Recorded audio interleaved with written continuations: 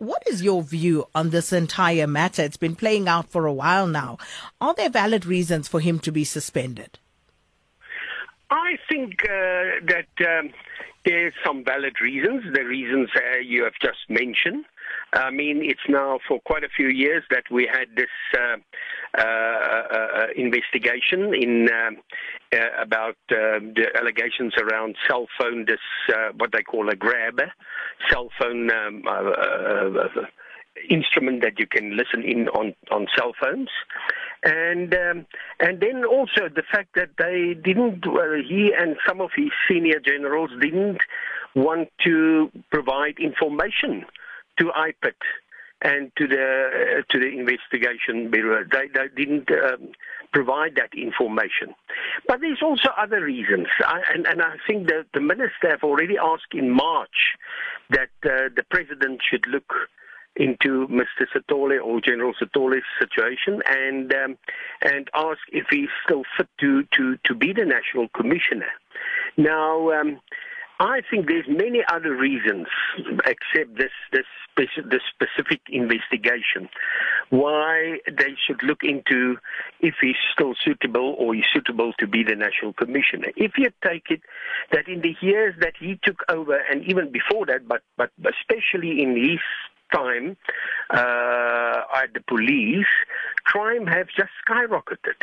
I mean, if we take one crime which, where you can't manipulate the figures at all, if you take murder, in the last few years, every time we get crime stats, the murder is just up. And it was only last year where we had a bit of a different situation because of COVID then and all the lockdowns and heavy lockdowns that we had in that time. But every time crime is just increasing. And not only violent crime like murder and violence against women and children, but also organized crime like carjacking, struckjacking, CIT robberies. SABRIC have just released last week their report, and in that, again, we can see that the figures are just skyrocketing of CIT robberies. And this shows me that the National Commissioner doesn't have, and the senior generals doesn't have the necessary leadership to fight crime.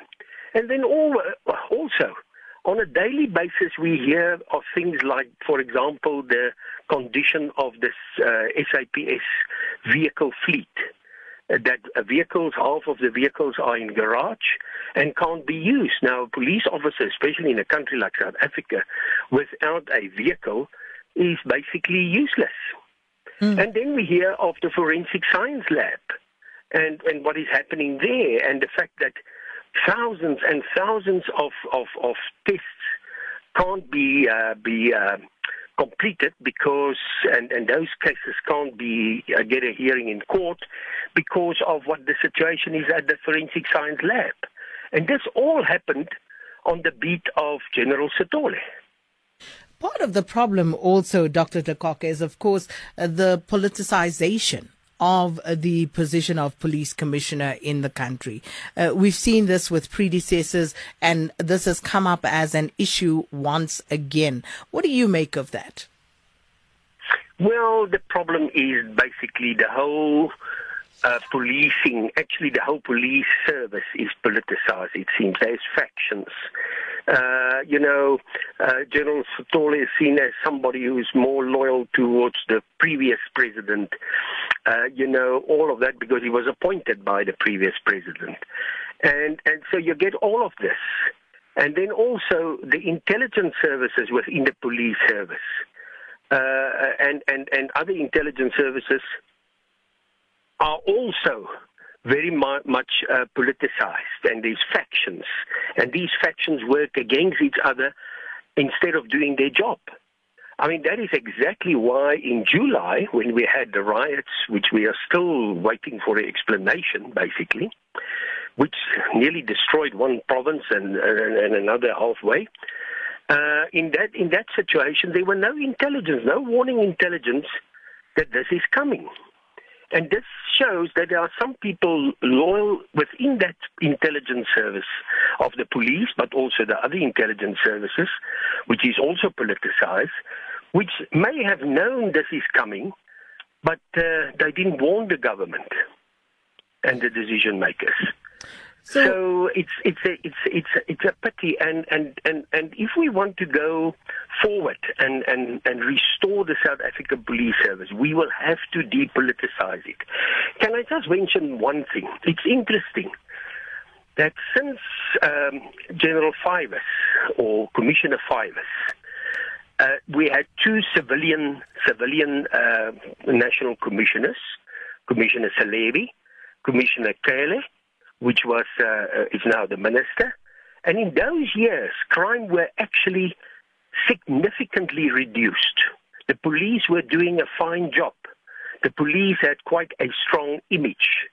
The police had confidence amongst the population.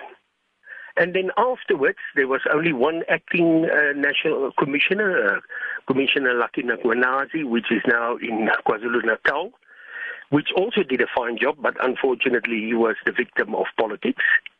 And then came a whole range of acting national commissioners and now the permanent one of Commissioner Sithole. And that took us just down in policing. And just finally, Dr. de Kock, do you believe, how likely is it that the commissioner will be suspended by the president? Well, I've heard just now, before you phoned, and maybe we should check the facts. I can't say because I've just heard it on radio, but on another station, that the presidency have confirmed just now that there was a suspension letter to the National Commissioner. We certainly are looking into that. Thank you so much, Dr. de Kock, Dr. Chris de Kock there, who's the former head of Police Crime Information Analysis Center, giving us some analysis on what's happening within the South African Police Services and, of course, the imminent suspension of the Police Commissioner, Ketla Sithole.